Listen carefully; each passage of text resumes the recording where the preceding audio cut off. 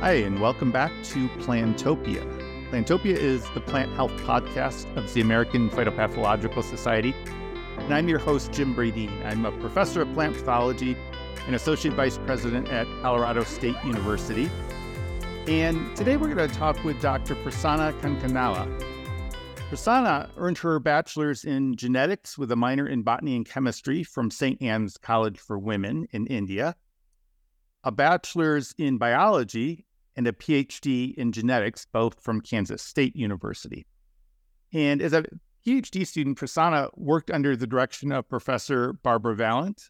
Her PhD dissertation is actually titled Cell Biology and Gene Expression Profiling During the Early Biotrophic Invasion of the Rice Blast Fungus Magnaportha oryzae. So Prasanna is a plant pathologist through and through. And she's had a very diverse career path that has included industry, academia, and the nonprofit sector. And her roles have included senior research associate and scientist at Eden Space Systems Corporation, research associate at Kansas State University, and postdoc at the Noble Research Institute. And in 2020, Prasanna joined Trace Genomics. That's a company that's based in Ames, Iowa, that describes itself as a pioneer in the use of data science to activate the hidden insights in your soil. Prasanna has quickly moved through the ranks at Trace Genomics, and in February of this year was appointed Director of Research and Development. And in this role, Prasanna manages and drives research development of soil science and data science capabilities on behalf of the company, providing customers with biological and chemistry data interpretation. Prasanna has an impressive molecular biology and data science skill set, as well as an impressive publication record. She serves on the microbiome working group at the International Phytobiome Alliance. And today we're going to talk with Prasanna about her career path, her passions, and her experiences. And we're going to learn about the important ways that the plant and soil microbiomes impact plant health. We'll also discuss technological advances that are positioned to improve both environmental sustainability and the grower's bottom line. Prasanna, welcome to Plantopia. Thank you, Jim. Thanks for the invitation. Absolutely. We're delighted to have you here. And let me congratulate you on your recent promotion to Director of Research and Development. That's huge. Thank you. Appreciate that acknowledgement. So I'm curious off the bat, how did you get into the field of plant pathology? That is a very interesting story. I had never imagined I would be in plant pathology. Growing up, I always wanted to be a medical doctor. I always was very enticed with the concept or the ability to heal people.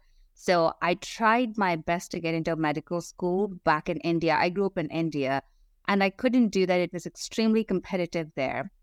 And after that, I went into college. And when I went to college, I said, you know what, if I can't work with humans, I'll work with plants, because in my high school studies, when I took zoology, they made me cut open an earthworm and a cockroach and a frog. And I did not like cutting open animals. It was very, very difficult for me to do. So I said, I love plants. I'm going to go with plants. So I did a bachelor's in botany, genetics, and chemistry back in India. I did a 3-year bachelor program then. I was very fascinated with genetics. I think one of my genetics teacher and actually one of my friends in that course, they really inspired me. I really loved the way they spoke about genetics. So after finishing that, as I was trying to explore my career options, I always had that soft corner for human medicine. So when an opportunity came up, I actually came to United States to explore the option of a career in the medical field, physiotherapy option. I came in here for the physician assistant program is what I came to the United States for. I went to Jefferson College of Medicine in Virginia. It was a medical college associated with a group of hospitals there. I was very excited about that program. Before coming to this country, they gave me a structure for the program that I was very fascinated about. But when I came here, things didn't work out as expected. So long story short, I said, you know what, if I can't be with humans, I'll be with plants. So I ended up at Kansas State, and I wanted to explore a career in plant biology. And I wasn't And back in India, when we did plant biology, when we did botany, we did pathology, we did taxonomy, we did ecology, we did everything together. And I never realized that plant pathology existed as a career by itself. So when I came to Kansas State, at that time, I'm talking about 20 years ago, the university wanted me to do another bachelor's because in India, I did a 3-year bachelor program. They didn't know how to translate it into a 4-year bachelor program here. So they said, we want you still to do some coursework for a bachelor. So I ended up doing a second bachelor's in biology at Kansas State. And followed by that, as I was exploring options, I really liked the research projects that Dr. Barbara Wallen had in the Department of Plant Pathology at Kansas State. I met her in person and I really loved her so much. I said, you know what? If I really have to explore this option, I'd rather go with her. And I think what fascinated me the most was she worked on rice blast disease all her career, and I ate rice every single day.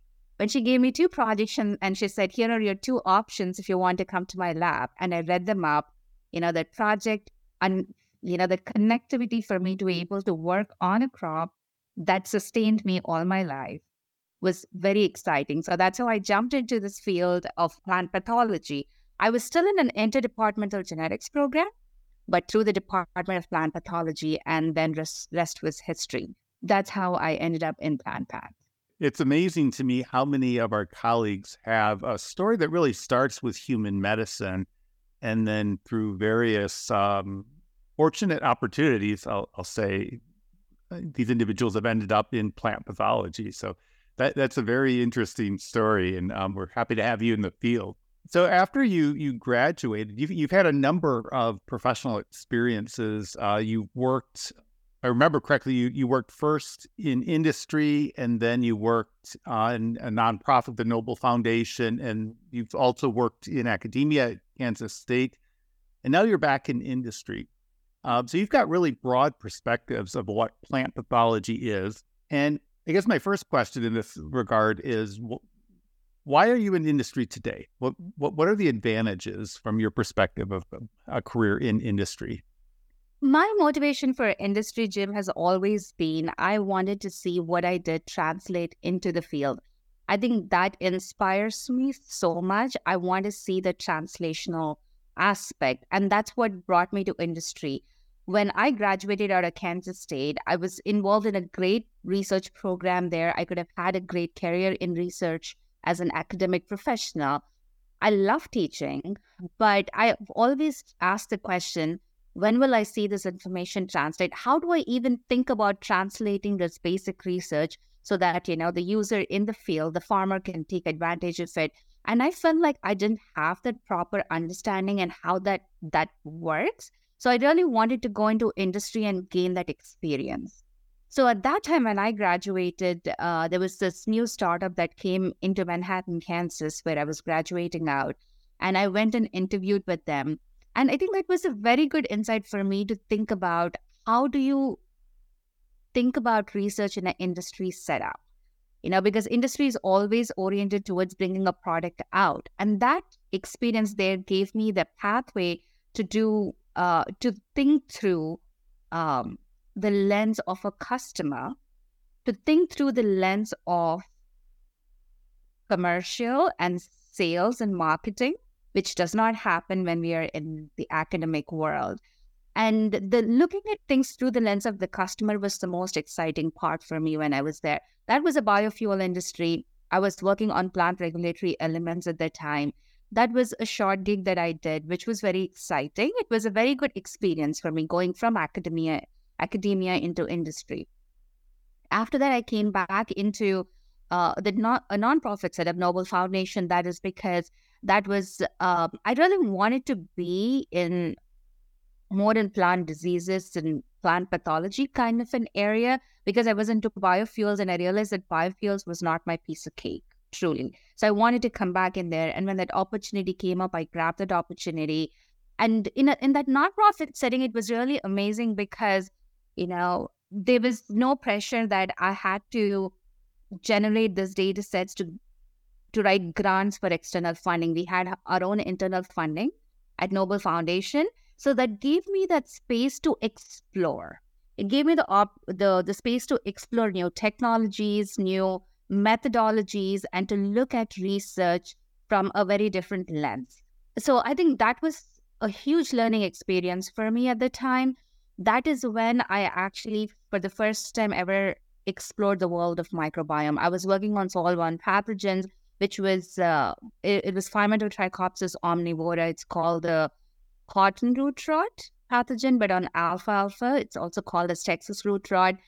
And there was a great reputation for that in that part of the country. And the reputation for that pathogen is it's a suicide for assistant professor jobs. So they said, if you had a good friend truly in states like Oklahoma and Arizona, and if you were interviewing for a position in the plant path department, they would advise you to not take up the position if they ask you to work on this disease. So it was a notorious pathogen to work with. And I went in there and I realized what it was all about. And my advisor there was very, very supportive. He knew that this was a very difficult pathogen to work with, but it was of interest for the local folks. And that's what Noble Foundation was all about. So they had the funds. If I put out a very disruptive idea, they were willing to embrace it. And that's how I explored the options of RNAi. I explored the options of microbiome research. And when I figured out the role of the interactions of those microbes in the soil, not just a standalone pathogen, plant and pathogen interactions, but that holistic environment, I realized that there was so much to learn.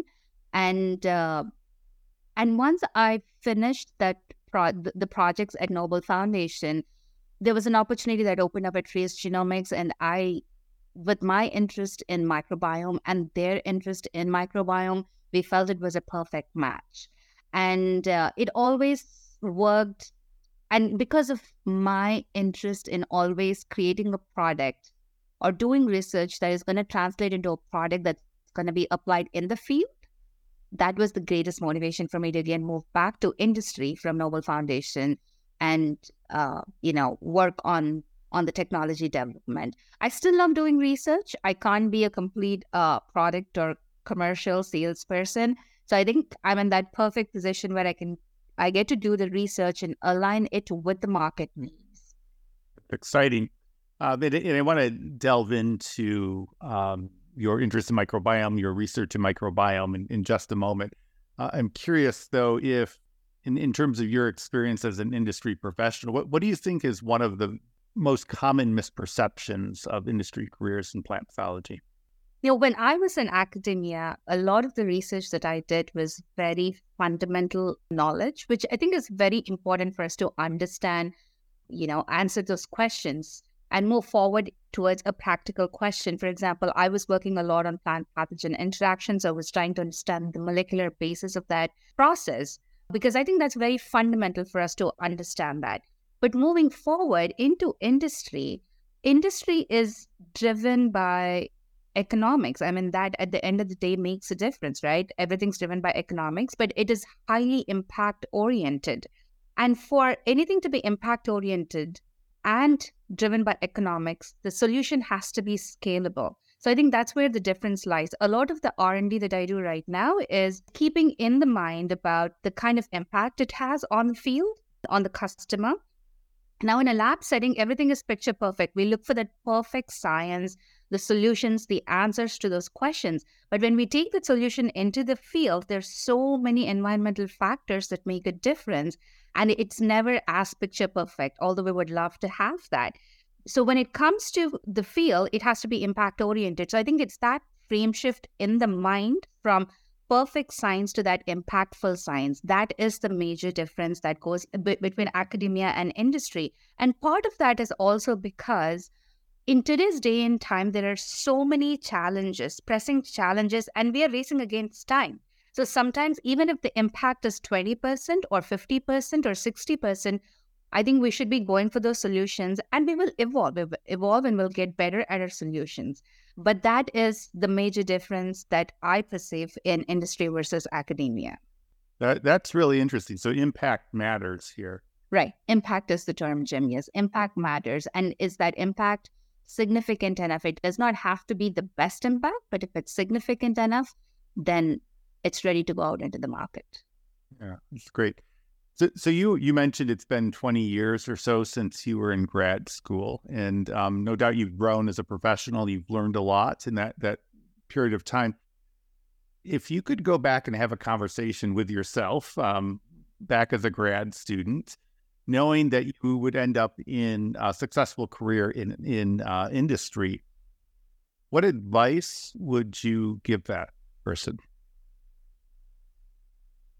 The first thing that I would give is have confidence.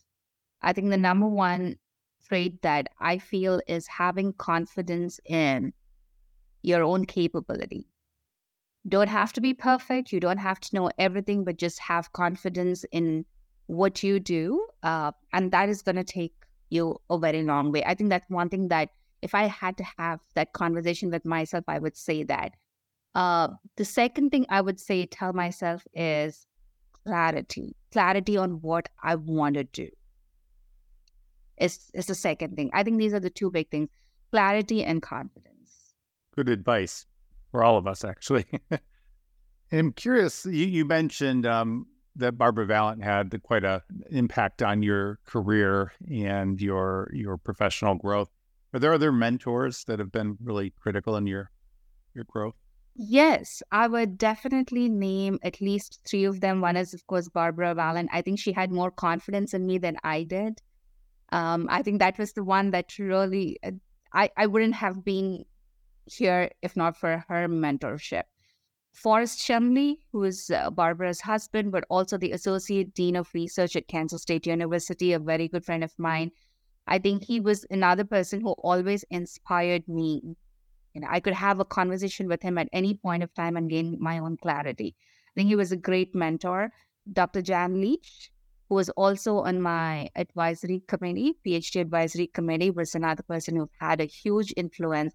I think just looking at her passion to science in the classroom setting, the way she taught, the way she would ask questions, I think those were the things, that inspired me so much. And I will always be grateful for having them on my advisory committee board. That's great. Mentors are so critical to our growth. And I have to mention, I have the privilege of working with Jan Leach now at Colorado State University, and she actually was a guest on Plantopia earlier this season. So really an individual of immense impact. But Absolutely. I remember the only image I've ever had of Jan is this beautiful, broad smile, no matter, when I saw her in the hallways. It was always a pleasure to be around with her. I know she moved to Colorado State halfway through my program while I was still at K-State. And today I feel so honored and so privileged and humbled to sit on that Phytobiomes Alliance committee along with her. So she's had a huge role as well in my career. Well, cheers to all the great mentors out there. Now, I'd like to talk a bit more about science. You've mentioned microbiome, and you've talked about microbes in terms of positive influence on plants. Could you tell me a little bit about what the microbiome is to start? The microbiome is a very, very broad term. It's all the microbes that live in association in a given environment. So when we talk about phytobiomes, it could be all the microbiomes all the microbes that are on the leaves, that are on the stem, that are in the roots, interacting with the soil. So microbiome is a very broad term where it's the biosystem of all the microbes interacting with each other. So that includes pathogens. Everything. It includes everything, all kinds of microbes. So thinking about plant health holistically as you're describing it, what are some of the positive benefits that microbes play in plants? I think microbes play a huge role in every single process, whether we talk about nutrient uptake by the plants, with all the fertilizers that we're putting in there. Microbes play a critical role, a key role in making them more plant available. Microbes play a role in greenhouse gas emissions. Microbes play a role in maintaining water quality. They play a huge role in plant growth promotion, in yield benefits. So you think about every aspect of they play a very, very critical role in soil texture. They play a critical role in soil health. So the whole any aspect of micro plant and the agricultural systems we talk about, they have a heavy influence. Again, you talk about microbes, they also cause diseases. And I always say, I think there's maybe less than 1 or 2% of all the microbes that are present in our planet that we have ever identified.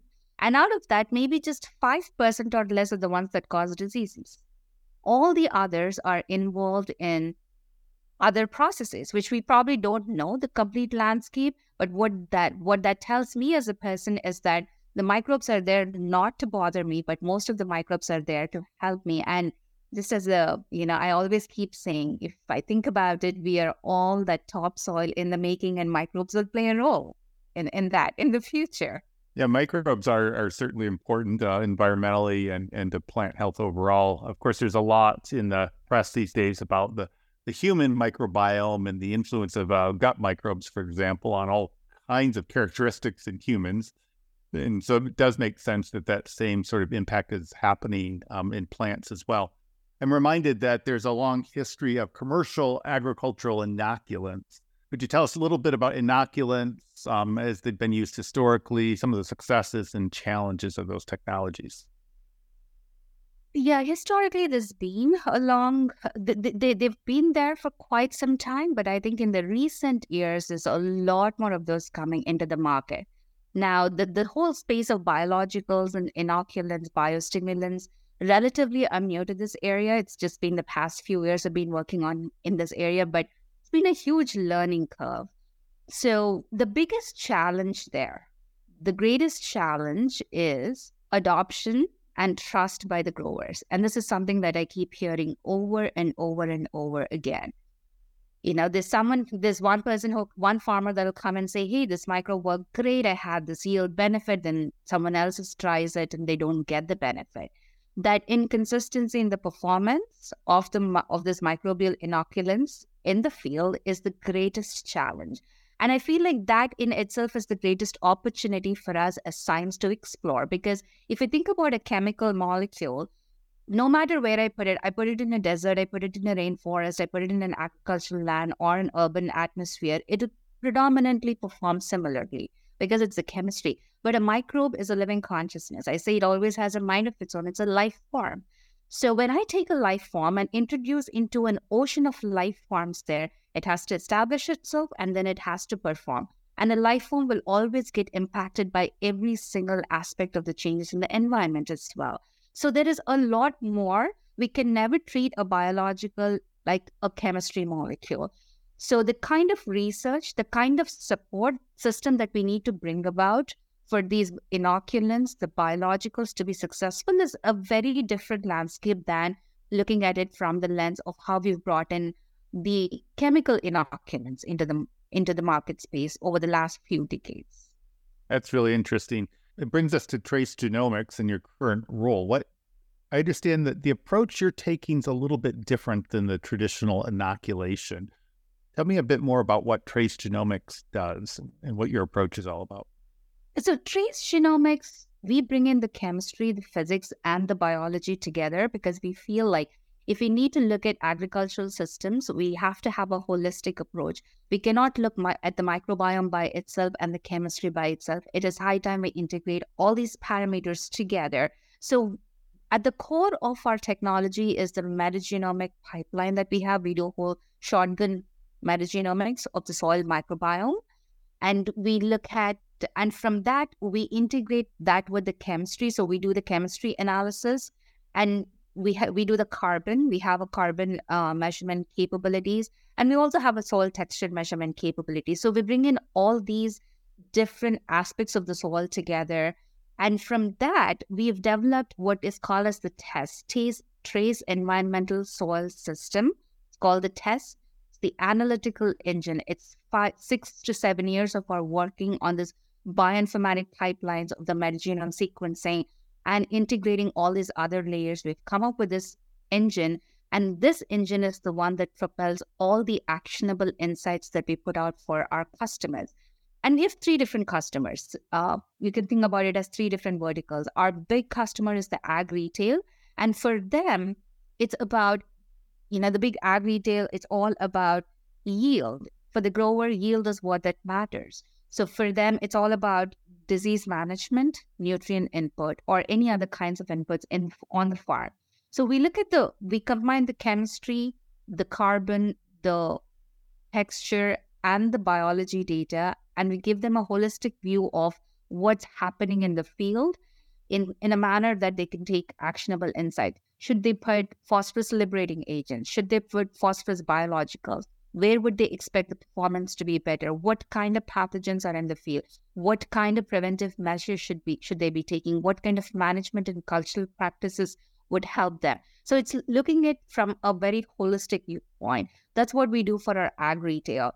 And as part of our technology, what we also do is we give them a seed solution guide based on the crops and diseases, so that it's going to be easy for them to sit with their agronomist or their, whoever they get their seeds from, and figure out what is the best hybrid variety selection, or what kind of crop protection or seed treatments do they have to do. So this is almost, if you can think about it as a one-stop shop, where you get, a very holistic view of the soil environment. The other vertical that we have is we cater to the ESG goals of the CPG companies. As we are entering into the world with, as I always call, the world is in a state of transition. We talk about climate change. We talk about the changing needs. We talk about the soil erosion. We talk about the challenges with our water resources, nutrient, fertilizer, challenges that we have seen in the last couple of years. So, and all the customers also, in fact, I myself, as a customer, when I go to shop, I look for goods that are, made in a more sustainable manner, or fair trade, options is what I look for. So for the CPG companies, they are looking at sustainably produced products, and agricultural products, flood the whole market. What we help is for them to meet their sustainable goals. We look at the sustainability of the soils. So we look at the carbon, and we look at the emissions. We look at the capability of the soils to hold nutrients. We look at the capability of the soils to hold water. We look at the biodiversity of the soils, and we give a sustainability score. So it's a very objective score for these companies to figure out how they're doing. The other third vertical that we have is biological product companies and agricultural input companies. It could be chemical or biological, but given how the market space is right now, we work with a lot of biological and biostimulant companies. And here, the biggest challenge, as I mentioned a few minutes ago, is gaining trust. That is the one word that resounds everywhere when you go and talk to growers, is trust. It's very interesting that a lot of the surveys that have been done in the last few years, the farmers say that we are willing to try, but we don't think we are seeing a response yet. We don't trust that the product is going to work. But they're open to trying. And all they say is, we need more education. We need the data to convince us that this is going to give me a benefit. So I think the onus, I feel like, is on the research community to help that framework. I think we need to understand how to develop that framework, because I don't think we have it. We haven't done enough work to show when a biological will perform or where it'll perform. Across, environment, a farmer's field, for example, I would expect that over pretty short distances, you could have very different microenvironments that could influence the impact of the microbes. How does your approach deal with that? Is it through more extensive sampling, or how do you tackle that natural variation that we see across the landscape? Right. That is a very common question we get, Jim, from a lot of our customers as well. I thought it was a very insightful question. I didn't know it was so common. Yeah, it is very common question, actually.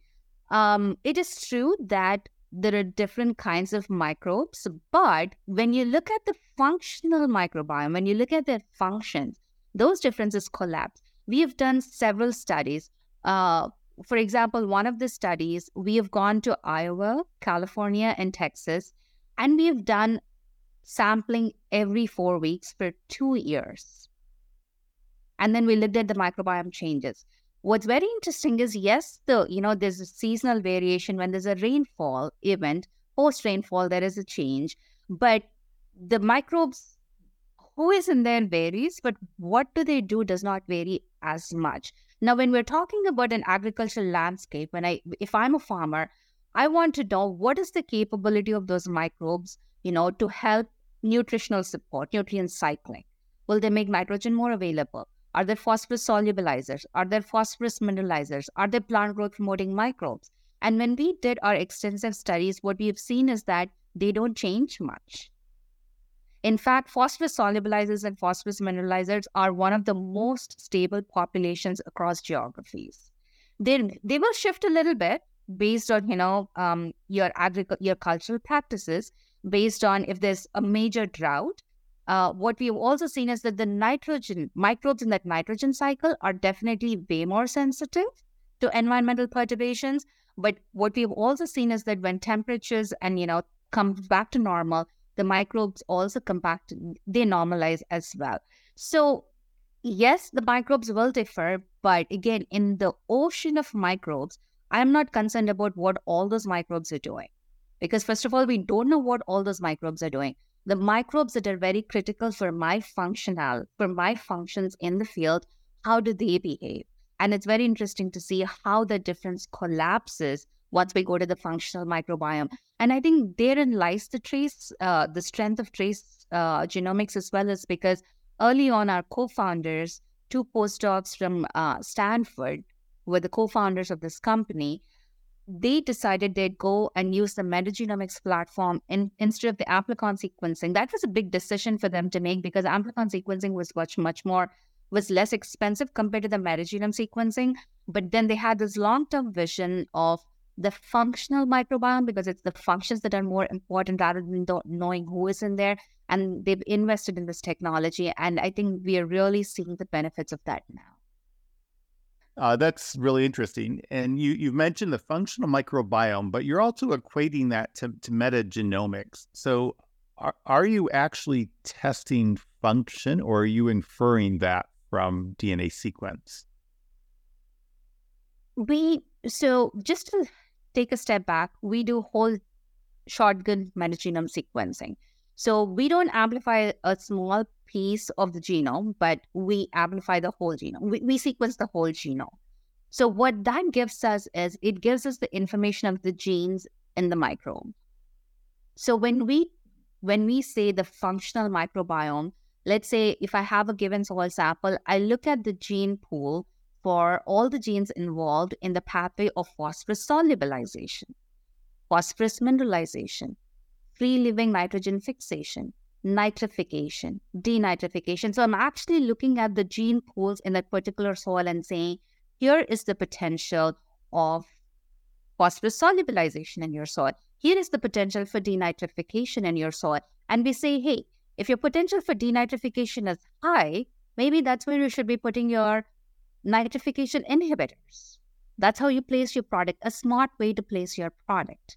If your microbiome for phosphorus solubilization and mineralization is doing great, you have really good microbiome there, keep doing what you're doing. You're doing the right thing there.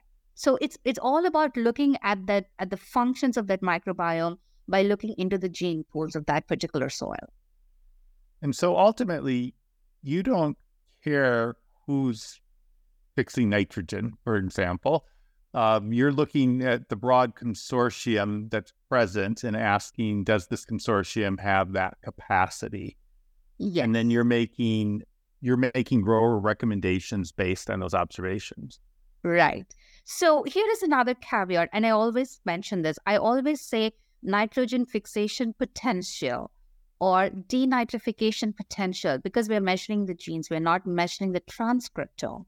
Is it actually doing it or not is not what we are measuring. But what we have seen repeatedly over and over in our data sets is that when we get soil samples from farms where they've done very progressive and regenerative practices versus a very conventional monocropping heavy tillage systems, we very clearly see the difference on the gene pools. So we have validated our technology, with our customers and on-field data sets. But yes, what we look at is the gene pools, and yes, we don't ask who is performing the function. The question is, are they performing the function?